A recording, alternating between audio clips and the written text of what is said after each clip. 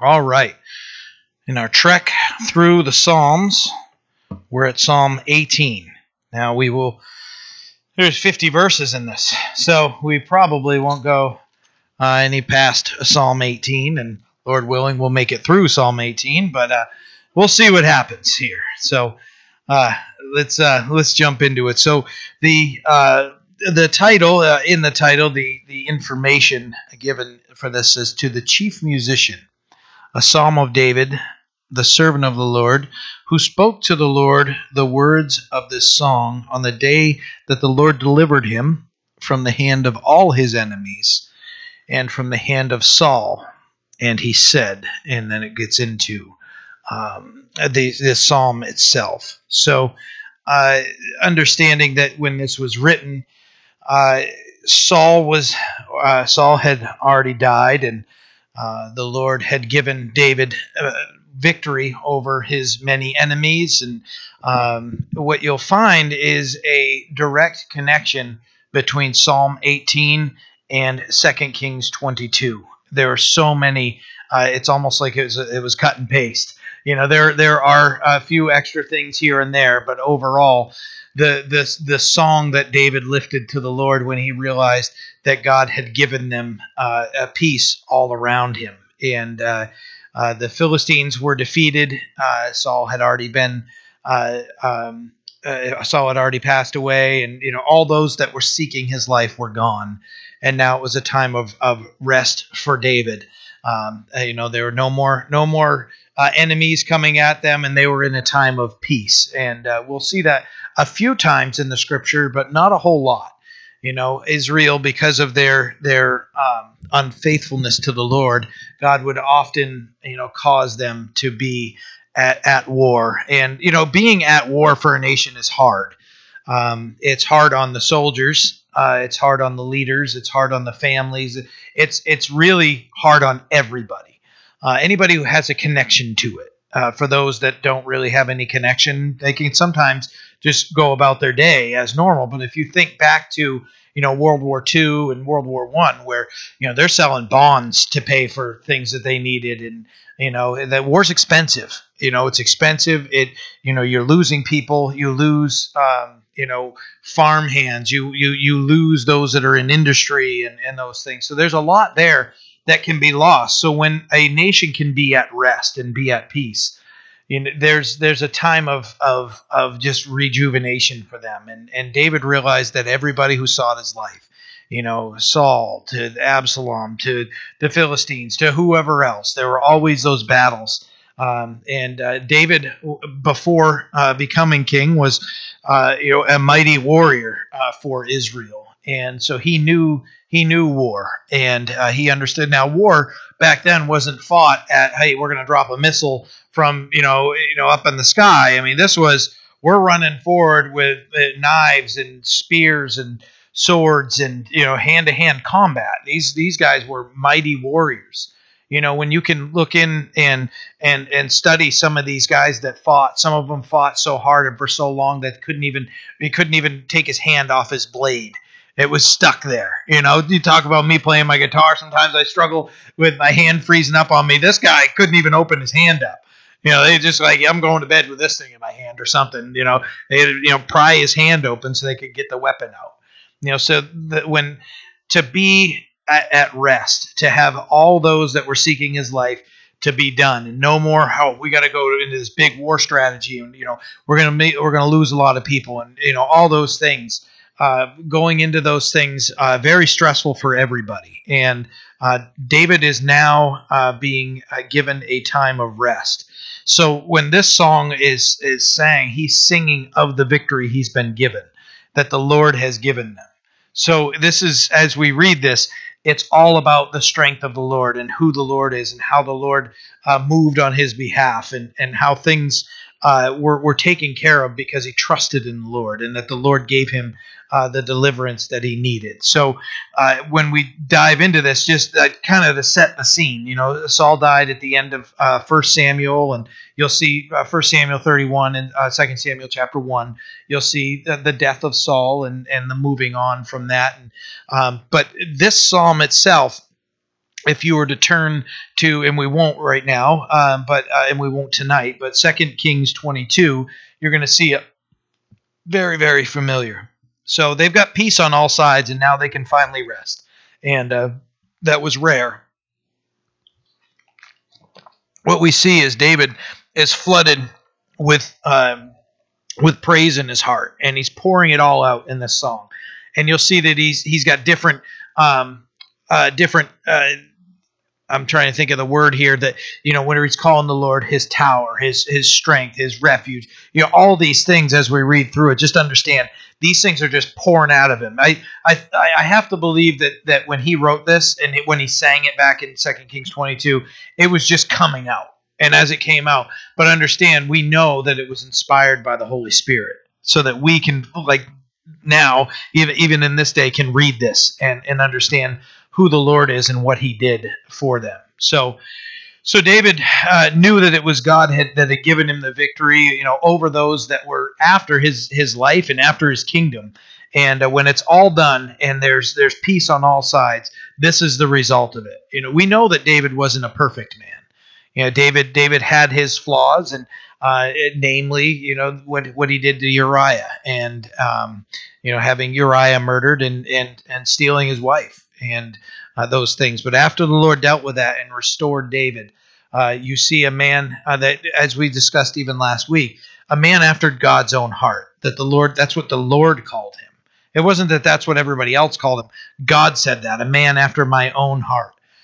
Let that be said of us. Oh, I hope, that the Lord would look on me and go, this man is after my own heart. This woman is after my own heart. This child of mine is after my own heart. Because that is the goal of a relationship with the Lord, is to be after his heart. 2 Samuel 7, David, just to kind of give us a little bit of a understanding of how heavy and hard this was for them to be in this type of situation. 2 Samuel 7 is David's now sitting in peace in his palace, and he felt it was wrong that he would dwell in a house of cedar, and that the Lord's the ark of God was in a tent, and he's saying, you know what, I want to build my own, build a temple for the Lord, and he's moved for what the Lord had done, and he goes to Nathan the prophet, and we see that Nathan quickly gives him an answer, as the heart, basically, do what's in your heart, and he didn't seek the Lord, and he just said outright, basically, go ahead and do that. But he hadn't, as a prophet, he was to seek the Lord on behalf of the king. And he just gave him what the answer he thought was right, if things were at peace and everything. Yeah, go ahead. But the Lord visited the king at night, and after Nathan had said to him, go do all that's in your heart, the Lord is with you, he realized he jumped the gun when the Lord spoke to him that night. And the Lord told him, the Lord is going to bless David, but his hands were too bloody. They had too much blood from war on his hands, so that the Lord did not want him to do that. But David's seed would do it. One of his sons would do it. So 2 Samuel, if you want to turn there, I'm just going to read 4 verses, so you don't have to, but 2 Samuel 7, verses 12 through 16. So if you choose to turn there, then you can. But if not, I'll just read it to you. 2 Samuel 7, verse 12 says, when your days are fulfilled, this is the Lord speaking to Nathan, that he would relay this to the king. That when your days are fulfilled and you rest with your fathers, I will set up your seed after you, who will come from your body, and I will establish his kingdom. He shall build a house for my name, and I will establish the throne of his kingdom forever. I will be his father, and he shall be my son. If he commits iniquity, I will chasten him with the rod of men, and with the blows of the sons of men. But my mercy shall not depart from him, as I took it from Saul, whom I removed from before you. And your house and your kingdom shall be established forever before you. Your throne shall be established forever. That's what the Lord had to say to David. I don't want you to build a kingdom because your hands are too bloody. It's time for you to now rest. You have war, you have peace on all sides. Your time is now to rest and just reign as king. But when David's days came to an end, the Lord moved through Solomon in the way we just read in 2 Samuel 7, that he spoke very well of Samuel, and that Samuel, I keep saying Samuel, Solomon. So I'm sorry. I think I've said Samuel probably 15 times or whatever. I mean Solomon, and I just realized I'm saying Samuel. Solomon. That the Lord was going to use his son Solomon to build the temple. So if I said Samuel 500 times, I'm sorry, but I just kind of registered in my head that I've been saying Samuel. So, David understood that all of the victory he had in his life came from the Lord. And as we get into reading, I promise we're going to read it here in a minute. We haven't even read verse 1 yet. But David was he understood very well that his victories came from the Lord. Now, he made some mistakes and things, and numbering people and things, but David knew very fast that he had to put his faith and trust in the Lord to win his victories. For us to have our minds and hearts focused on the Lord, a good verse for us to memorize is Zechariah 4:6. Zechariah 4:6 says, "So he answered and said to me, This is the word of the Lord to Zerubbabel, not by might nor by power, but by my spirit, says the Lord." You know, how many times, and we've discussed this even recently, I think on a couple of occasions, just to think of, Gideon going into battle, to go from 32,000 to 300. The Lord is just showing him it is not in your military might. You have too many people. So it wasn't about the skill of the men. It wasn't. Yes, they had mighty men of valor, and the Lord gives us gifts for us to use them for Him. And God made sure that Gideon and that day, and that David had those faithful warriors to fight the battles for and with him.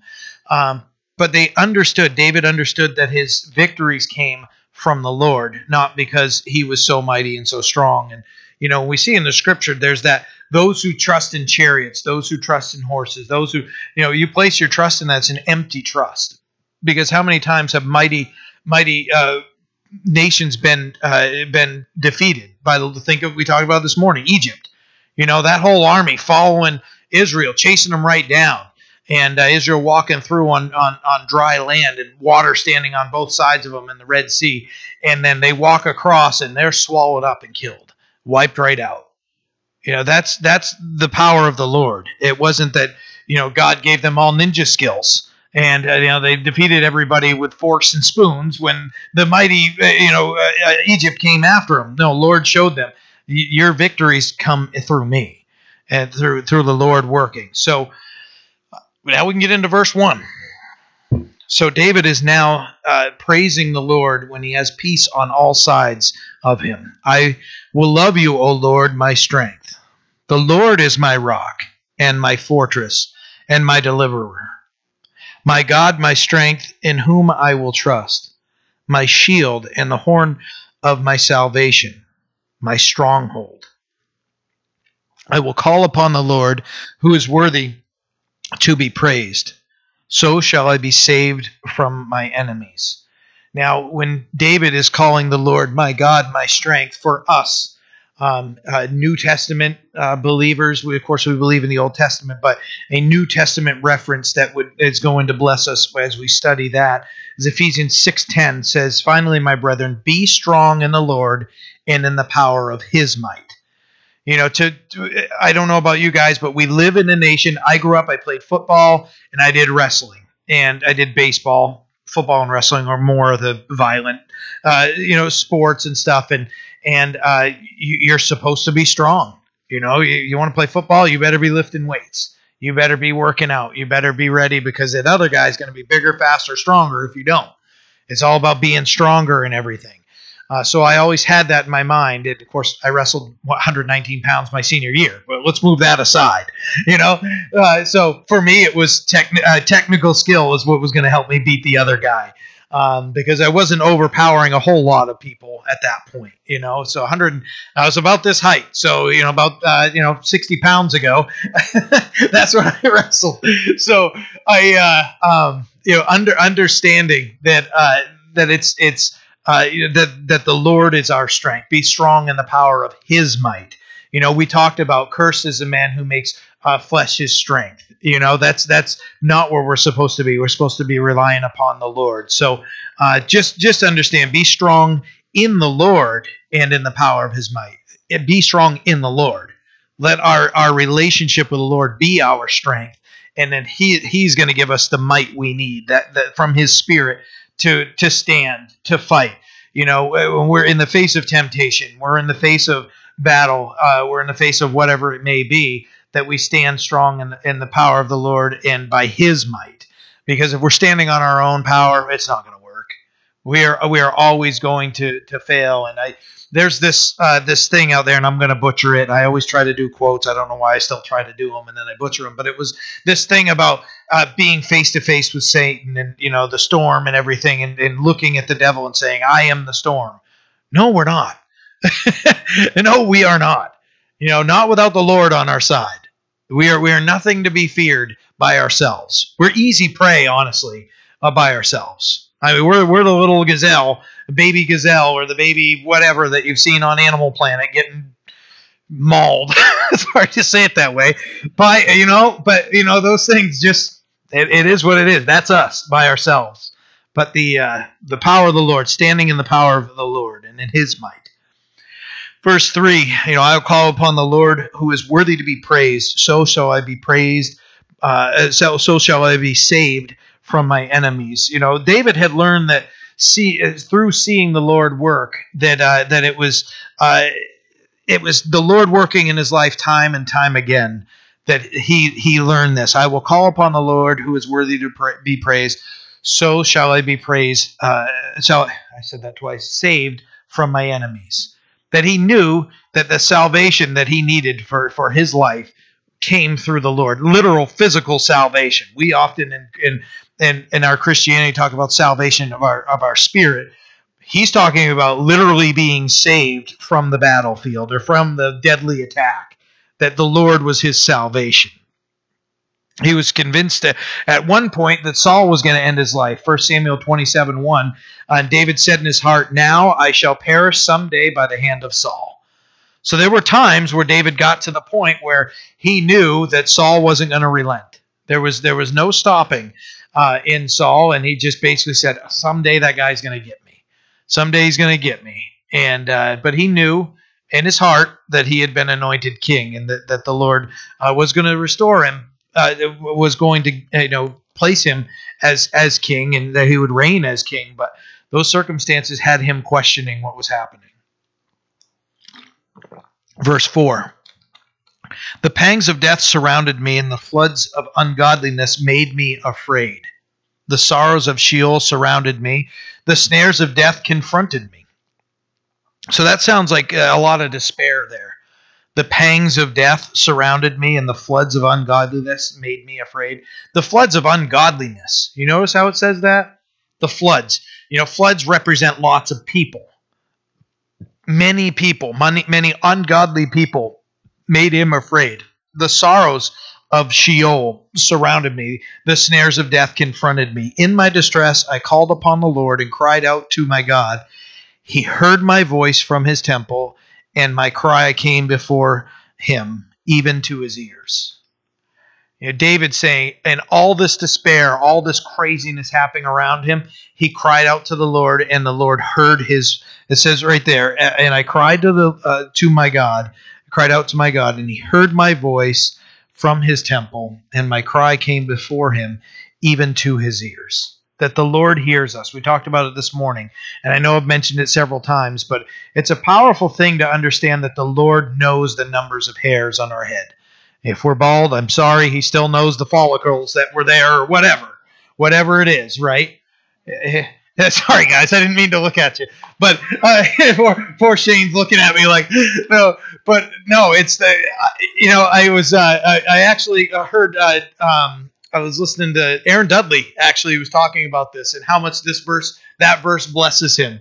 And he's like, that number goes down every year, and the Lord knows, and whether the way he explained it was like, yeah, does God just give me an update? Like, oh, hey, by the way, those numbers of whatever it is, God knows us so intimately, and that he's so in tune to our hearts and to our voice. We talked about that before, the cry of our children, the cry of a child. One scream means this. One scream means they're just spinning on the floor, whining, crying because they're tired and needed a nap, or whatever it is. But we know that cry, like, I need help right now. And I've explained it, that I've seen it in my action in my wife. And I'm like, what? It takes me a second to figure out what's going on. And Jen's already there and treating it. And I'm going, she's got a Superwoman cape or something, and she's there. And boom, she's there. And understand that so much so. Remember when the Lord was trying to explain how much God loves us, and who when our child asks us for something, who's going to give him a scorpion? Those types of things. And the Lord is sharing that. He goes, if you being evil can do these good things, just think about who God is and what he can do in our lives and how much he loves us. That the holy God can so much more take care of every need. Then the earth shook, verse 7, and trembled. So at David's cry and the Lord ministering, Lord hearing it, then the earth shook. I turned the page and I don't have it here. The earth shook and trembled. The foundations of the hills also quaked and were shaken, because he was angry, God. Smoke went up from his nostrils, a devouring fire from his mouth. Coals were kindled by it. He bowed the heavens also and came down with darkness under his feet. And he rode upon a cherub and flew. He flew upon the wings of the wind. He made darkness his secret place. His canopy around him was dark waters and thick clouds on the skies. From the brightness before him, his thick clouds passed with hailstones and coals of fire. The Lord thundered from heaven, and the Most High uttered his voice. Hailstones and coals of fire. He sent out his arrows and scattered the foe. Lightnings in abundance, and he vanquished them. Then the channels of the sea were seen, the foundations of the world were uncovered. At your rebuke, O Lord, at the blast of the breath of your nostrils. That's a response that we'd want from the Lord, that God in all his might and the Lord of all creation would respond. And the way David does it, what a poet. Just to write that. Thursday night, Shane, Corey, and another guy, the four of us just got together to play some music, and we just kind of, I think I was just playing a couple chords. I didn't do anything special or anything, but someone's like, all right, Shane goes, let's start writing, let's do a song right now, and we didn't, we started just playing some other songs, but just that ability, that David was a gifted writer, and that the Lord put songs in his heart, and that he could describe the Lord's response to his cry. I just explained what my wife does when my kids were hurt or whatever. Even so much more, the God of all creation, when he hears the cries of his children, that when he responds, the earth shakes. Things tremble, things break apart, lightning's going, thunder's going. And when God moves, when God is moving in his power and his might, there's nothing that can stop him. And David is saying, when I cried out to the Lord, he heard me, and by the power of his might, he took care of all of these things, that he responded mightily to the cry of David.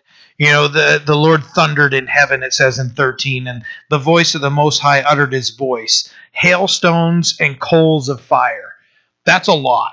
That's quite something to meditate on. He sent out his arrows and scattered the foe.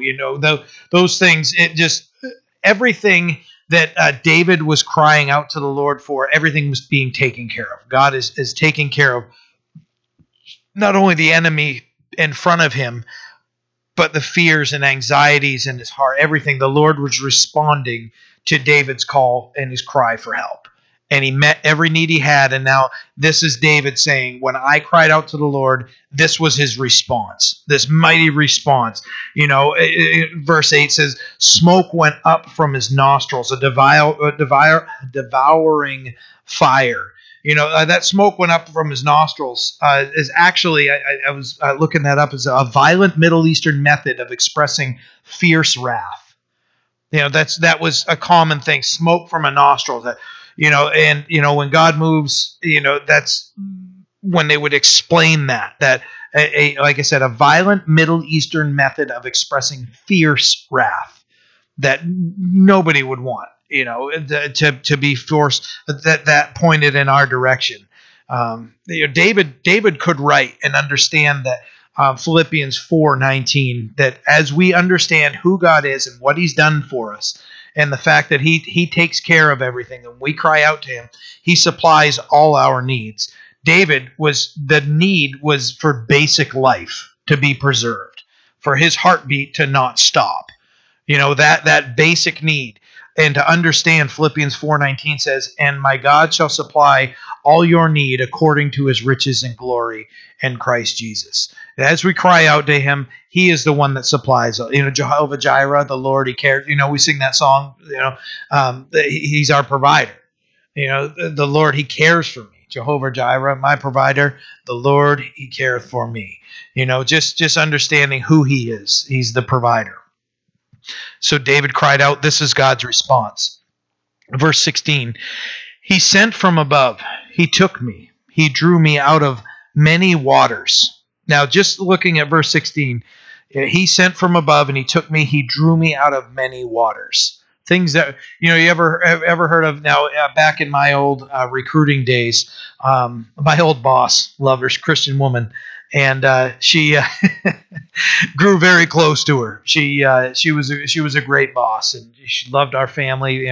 Jen and I loved her, and stop and talk with her and everything. And so I haven't seen her for a little bit, but I was blessed to work for her, and she taught me a lot about how to be a good leader and how to run the office. But she just explained sometimes, he drew me out of many waters, that sometimes in our world, it was like we're trying to keep one nostril out of the water. Now, if that doesn't explain that sometimes we get to that point of desperation, right? Where I just got to keep my nose up out of the water. Just to think of, he's saying he drew me out of many waters. When David is saying that. Verse 17, he delivered me from my strong enemy, from those who hated me, for they were too strong for me. Now this is David, the one that Saul has killed his thousands, David his 10,000s, right? They sang that song as they were coming back from battle. This is David saying that the Lord delivered him from his strong enemy, from those who hated him, for they were too strong for me. David had a very good understanding that the deliverance that he had, the victory he had, was because of the Lord. They confronted me in the day of my calamity, but the Lord was my support. So these are confronting, but the Lord was supporting him. He also brought me out into a broad place. He delivered me because he delighted in me. So if there's a doubt in your heart whether the Lord loves us enough to hear us, when we are his children, he knows that we are sinners. He knows that we fail. He knows that we'll doubt him. He knows that we don't understand everything we need to. And, he's building us and strengthening us. We're not going to surprise him. So when David writes something like this, he delivered me because he delighted in me. The Lord does, as we're seeking his face, he delights in us. And we are going to have times of that we doubt him, or we have fear or anxiety overtakes us, maybe just in a day, or maybe it's in an hour. And for that hour, we get work ourselves right up. I've been there before, and I trust that many of us have. Of, wow, this is taking me, this is swallowing me, this is swallowing me, this is too much for me. I can't take it. Whoa, wait a minute. Who am I? Am I a child of the Lord? Have I gone to him in prayer? Have I brought this to him? And have I sat and prayed, shut the door? You know what? If you're at work, go shut the bathroom stall door and just go and have a moment alone, or go for a walk, whatever it is, and just say, Lord, you know my heart right now. I know that you hear me, you love me. Please help me. I need you. The Lord has a delight in his children going to him. Just understand that he's the one that delivers us because he delights in us. David had that special relationship with the Lord because he was after God's heart, and we can too. Verse 20, the Lord rewarded me according to my righteousness, according to the cleanness of my hands. He has recompensed me. So we know David didn't always have the cleanness of hands, that he did things wrong, but he knew that when the Lord forgave him, he forgave him, and that's it. I've had several conversations even recently about, when one has sinned against us, or if we're the one that has sinned against somebody else, there should be the confession, the apology, and for the Christian, there should be the forgiveness and the grace extended. It shouldn't be, well, you know what, I'm going to think about whether I want to forgive you or not, whether I want to extend grace and I want to talk to you anymore or anything. I mean, there might be something massive that took place that might take 10 years to restore a relationship, but the grace is something that we're supposed to be receiving grace and giving grace, right? And spreading that grace in our lives. So when David is talking about the cleanness of his hands and his righteousness, David didn't always have clean hands. The blood of Uriah was on his hands, and so David did sin, but there was restoration from the Lord, and once that restoration happened, he can move forward. He doesn't have to wallow in that failure any longer. Verse 21, for I have kept the ways of the Lord and have not wickedly departed from my God. For all his judgments were before me, and I did not put away his statutes from me. Though, just looking at those verses, knowing the ways of the Lord and keeping the ways of the Lord, that our eyes would be fixated on him. And when it says in verse 22, for all his judgments were before me, and I did not put away his statutes from me, that we would remove whatever it is in front of us that we know God has put in front of his word, and that we're removing his word so that we can go about whatever sin we want to go about. That we would say, you know what, I know the Bible says this, I know I shouldn't do it, but I'm going to do it anyways. When we give in to that temptation, just understand that David is saying, you know what, I didn't do that. I understood the end of that, and I'm not doing that. And he came to a place of maturity in his life. Verse 23, I was also blameless before him, and I kept myself from my iniquity. He knew that the sin was in his heart, but he didn't follow it. He submitted himself to the lordship of God. Therefore, the Lord has recompensed me according to my righteousness, according to the cleanness of my hands in his sight. So, when you think of the sins that were committed by Saul, Saul was disobedient to the Lord's word. He was told to go and to wipe out all the Amalekites, and he didn't do that. And that was for a specific purpose. And when Samuel confronted him about it, and told Saul, and he tries to, you remember, Saul tries to lie to Samuel, tries to manipulate Samuel, and Samuel will have none of it. What's this bleating of sheep I hear? You say you've done all that? What's this? Oh, now you're going to start blaming it on the people. No, you're the guy in charge. You're the one held accountable here. And when Saul told Samuel told Saul that the kingdom was going to be taken from him and turned away. Remember, Saul reached out to grab him and tore his I think it was his robe, tore it, and he says, "Just like you tore my robe, the kingdom's going to be torn from you." That's because he was a man that was so set. Remember, the Lord rebuked Saul because at one point he was little in his own eyes, but when he got great in his own eyes and he became filled with pride, that's where the problems came, and that's where his downfall started. So when David is talking about his righteousness and his cleanness of his hands, and that he kept himself from iniquity, that he remained focused on the Lord. Verse 25, with the merciful you will show yourself merciful. With the blameless man you will show yourself blameless. With the pure you will show yourself pure. With the devious you will show yourself shrewd. For you will save the humble people, but will bring down haughty looks. So those examples of mercy, the blamelessness, the purity, that represents in 27, for you shall save the humble people.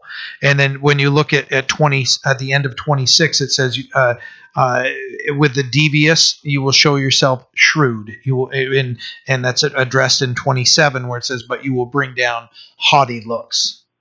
Those who are devious, that always are out for a plan to rip people off. I was talking this morning with Josh, and we were talking about trying to buy a car. And he was just saying, you know what? I went in and I told them, hey, I can get this car for $8,000 to $10,000 less if I drive down to Massachusetts and buy it. And they're basically calling him his bluff, saying, well, go buy it. And he's like, hey, look, you've got 25. He's just explaining something about a car. And he's like, you've got, $2,200, $2,500 in upgrades and fixes that need to happen in this vehicle. Just take those out. Take that off the price, and I'll take the car at that price or whatever. And he goes and he presents a good offer to them. And they took off $400 off the car. I mean, and you're talking about tens of thousands of dollars, right? Becky's nodding her head like, I understand the world, right? And Josh just said, he just got up, shook his hand, and he was offended. He's like, we're leaving now, and they walked out. And I explained to him a story. Back in 2015, we were looking for our van had it, and that's what the discussion was. Is something came up with cars, and the car had gotten to a point where it wasn't.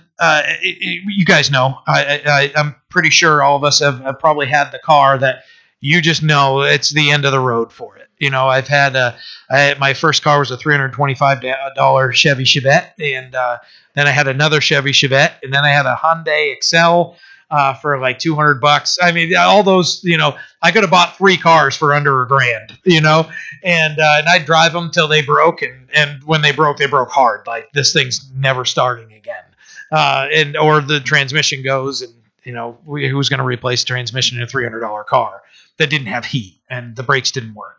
And I had a hole in the floorboard, so I'd hit slush and it would come up and it would splash me. Oh, everything, yeah.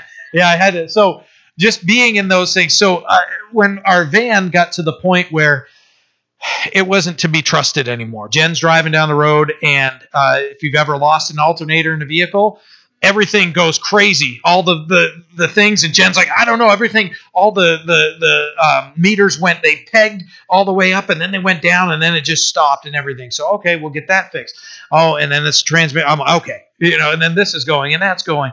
So we get to the point where like the automatic doors aren't working anymore. Okay, we're at the point now where this thing is 15 years old and 200 and something thousand miles. It's time for something else. Really long story that I'll try to shorten up here.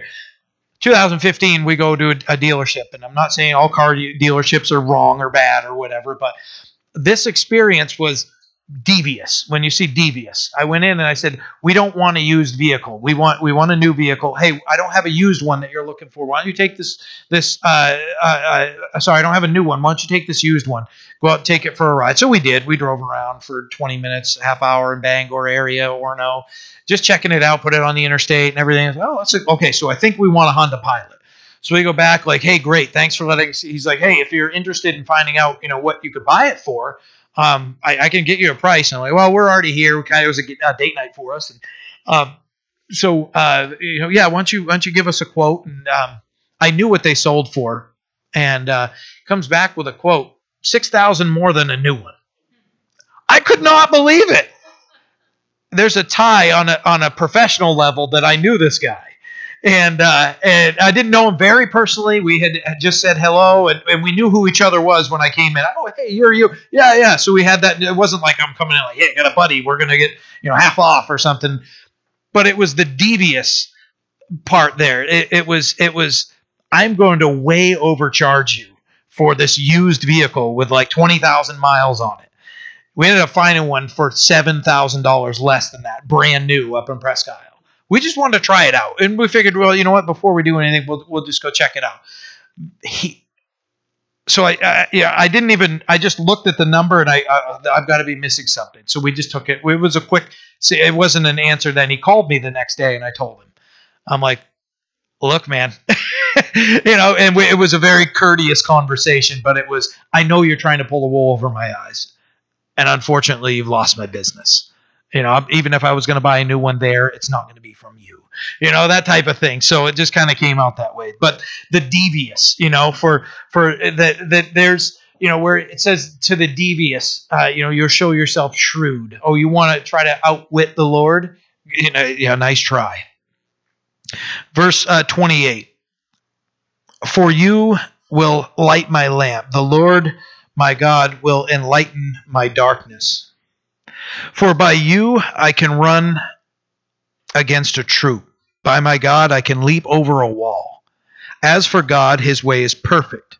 The word of the Lord is proven. He is a shield to all who trust in him. Now, understand, this is a man that knew what it was to go up against another army. And what he's saying is, the Lord my God will enlighten my dark, where he's talking about they're in a dark place. Think of a dark place, and this is in the same context here. The Lord will light my lamp. The Lord my God will enlighten my darkness. For by you, so that says that comes in here, I can run against a troop.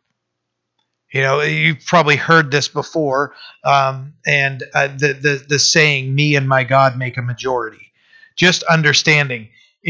We've talked about Elijah against the 450 prophets of Baal. There's one man, and all these prophets doing their thing, cutting up all their idol, their sacrifices for their idol. Nothing happens. We've talked about this before, I know. And Elijah starts mocking him. Oh, is your God in the bathroom? What's going on here? Getting a little late. He's literally he's mocking them. He gets to the point where he's mocking him. He's taking a nap. Why don't we go wake him up? Hey, let's start making some noise. And they're screaming, they're yelling, they're doing everything they can to try to wake him up. They're whoever their God, the prophets of Baal.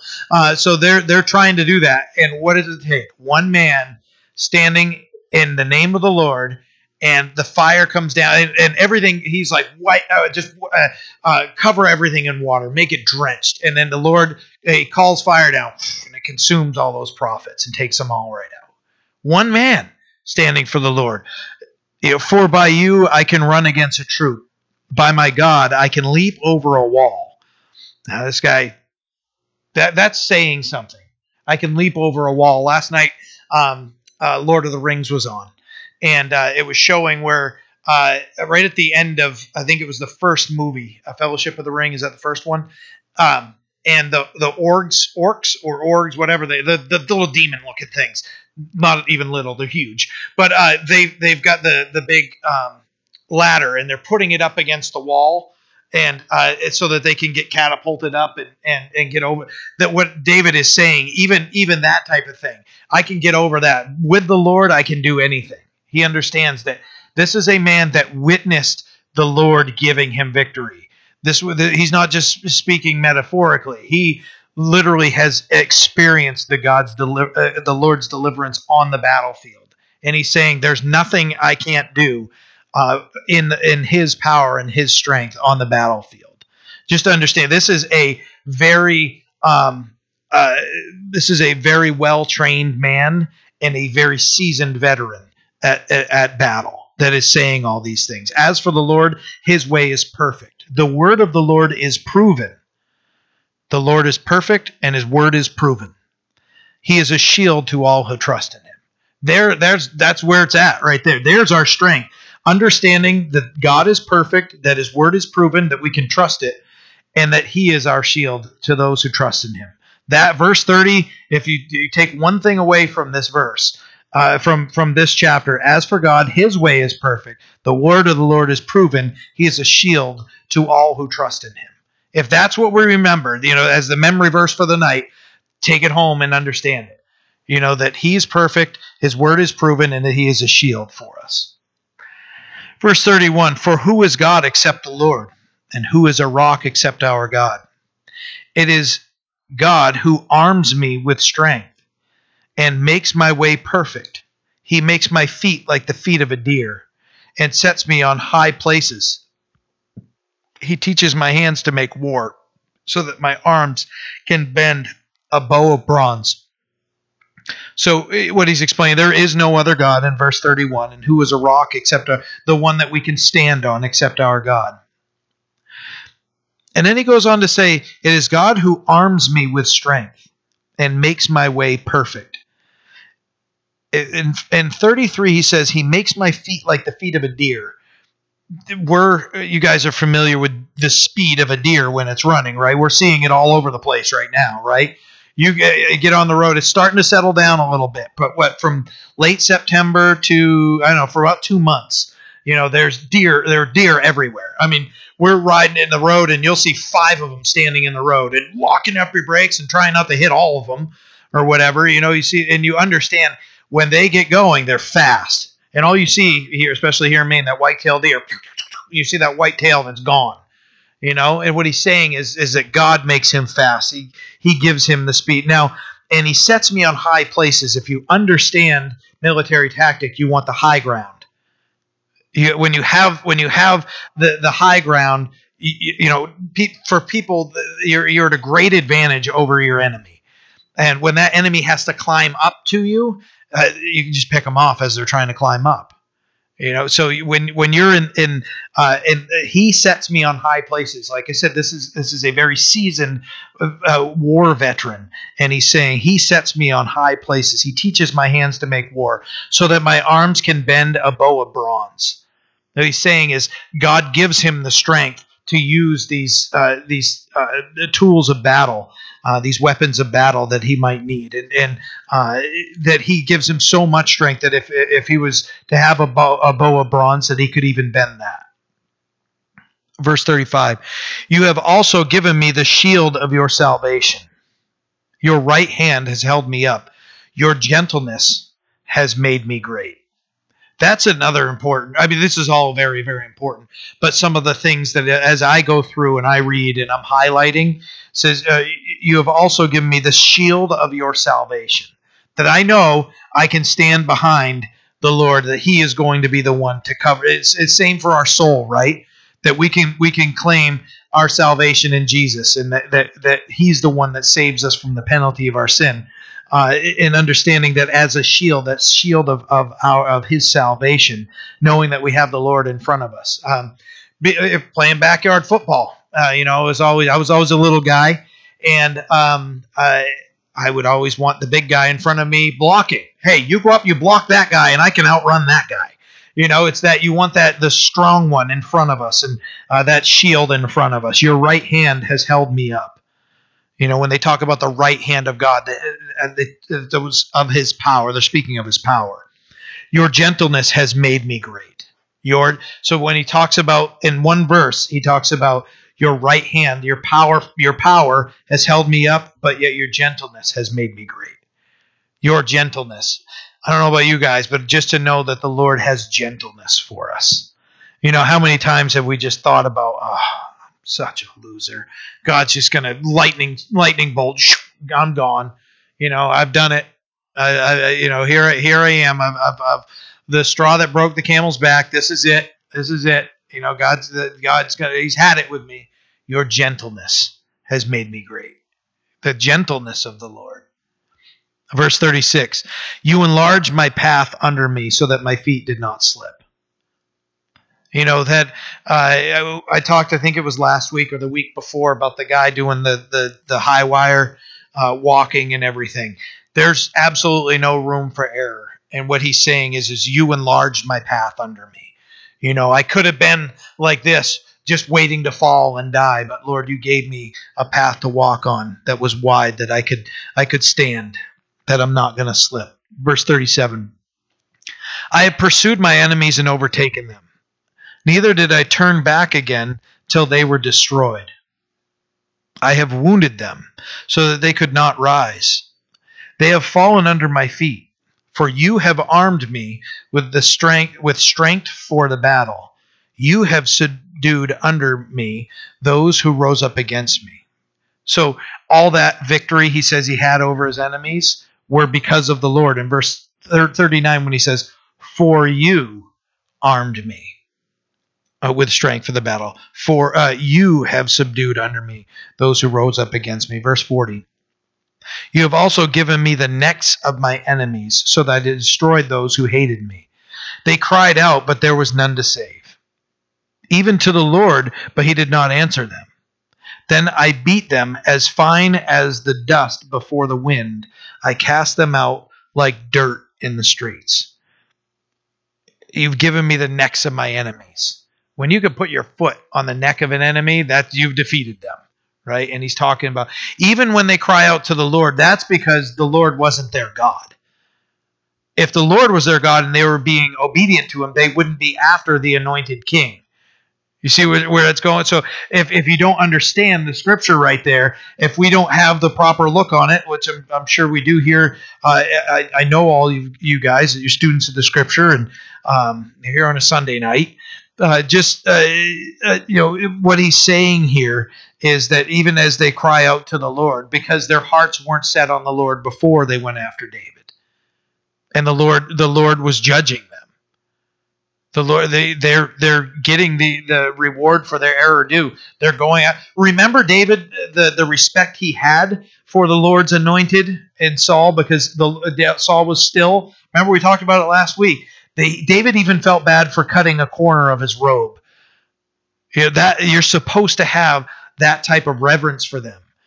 But if you think of Absalom, that total irreverence he had for his father, who was also king.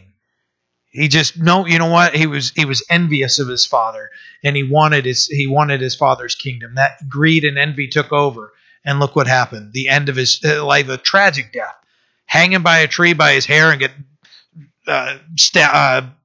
spears thrusted through him. That's it. That's a tragic way to die. I think I'll take the just following the Lord path. He's going to broaden that so I don't slip. I'd rather have that than be impaled. Then I beat them, it says in 42, as fine as the dust before the wind. Maybe think of that dust. The song, probably everybody's mind just went to Dust in the Wind, the song, all right? But if you think about that, and it's gone, right? And that's it. It's gone. You're never going to be able to put those particles together again. They're scattered. They're gone. I've cast them out in the street, like dirt in the streets. You have delivered me from the strivings of the people. You have made me the head of the nations. A people I have not known shall serve me. As soon as they hear of me, they obey me. The foreigners submit to me. The foreigners fade away and come frightened from their hideouts. David now is celebrating the victory that he has had in the Lord, and that the Lord has fought those battles, and that these people have come to, there were times people would just come out like, no, that's it. We know David's here. We're just going to surrender. That's it. And David's saying it's because, why is it? Why is it because David's so great? It's because the Lord is so great. He says, you have delivered me from the strivings of the people. You have made me the head of the nations. He's giving the Lord all the credit for all the victory he had in his life. It's important for us to do the same. That whatever victory he's given us, whatever position at work or in life that we've given us, it's not because we've hopefully stepped on the neck of everybody else and climbed to that spot, but we understand that the Lord has put us where he wants us, and because of that's where he wants us in our lives. And we know that there are times that we can be the one that's backstabbed or whatever it is. But what David's saying is, all these enemies that were going to stand against me, the Lord has given me victory over that, and he's put me where he wants me. And we can just trust wherever the Lord has put us, he's going to use us. Verse 46, the Lord lives. Blessed be my rock. Let the God of my salvation be exalted. Now, that's an older song that I've heard sung. Yeah, right. And what a great thing to sing Scripture. You guys know there's a special place in my heart as somebody who leads worship, to sing the scripture, and singing scripture is powerful. It's great to sing a song that maybe somebody just wrote and that may praise the Lord and everything, but there's something about singing scripture that's different, and that we can actually put the words of scripture to song and sing it, because we're proclaiming the truth and power of the scripture in song, and we're doing it with joy in our hearts and lifting our voices. There's just something different that happens there. It is God who avenges me and subdues the people under me. He delivers me from my enemies. You also lift me up above those who rise against me. You have delivered me from the violent man.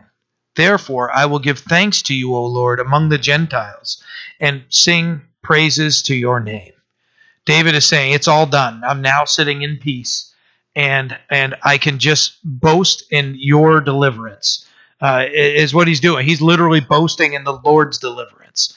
Not, oh, yeah, I've conquered. See what I have done. Look at that doesn't work out well in the scriptures when people start claiming that they're awesome. We see people bursting out with worms, and it gets bad when people start accepting praise for how great they are. The song is "How Great Thou Art," not "How Great I Art" or "I Am" or whatever. However, that needs to go in Old English. All right, so. And so, therefore, I will give thanks to you, O Lord, among the Gentiles, and sing praises to your name. Verse 50.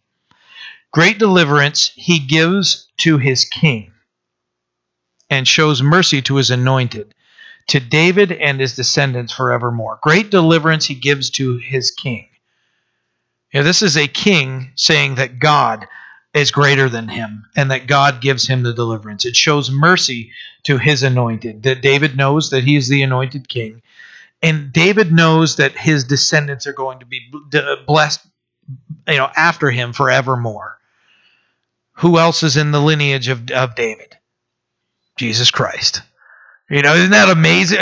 It's so awesome to read this and understand that the Lord just he's so awesome, and he's putting these things together. All these emotions and all this worship, and this praise that David can't stand it anymore, and just a new song comes out.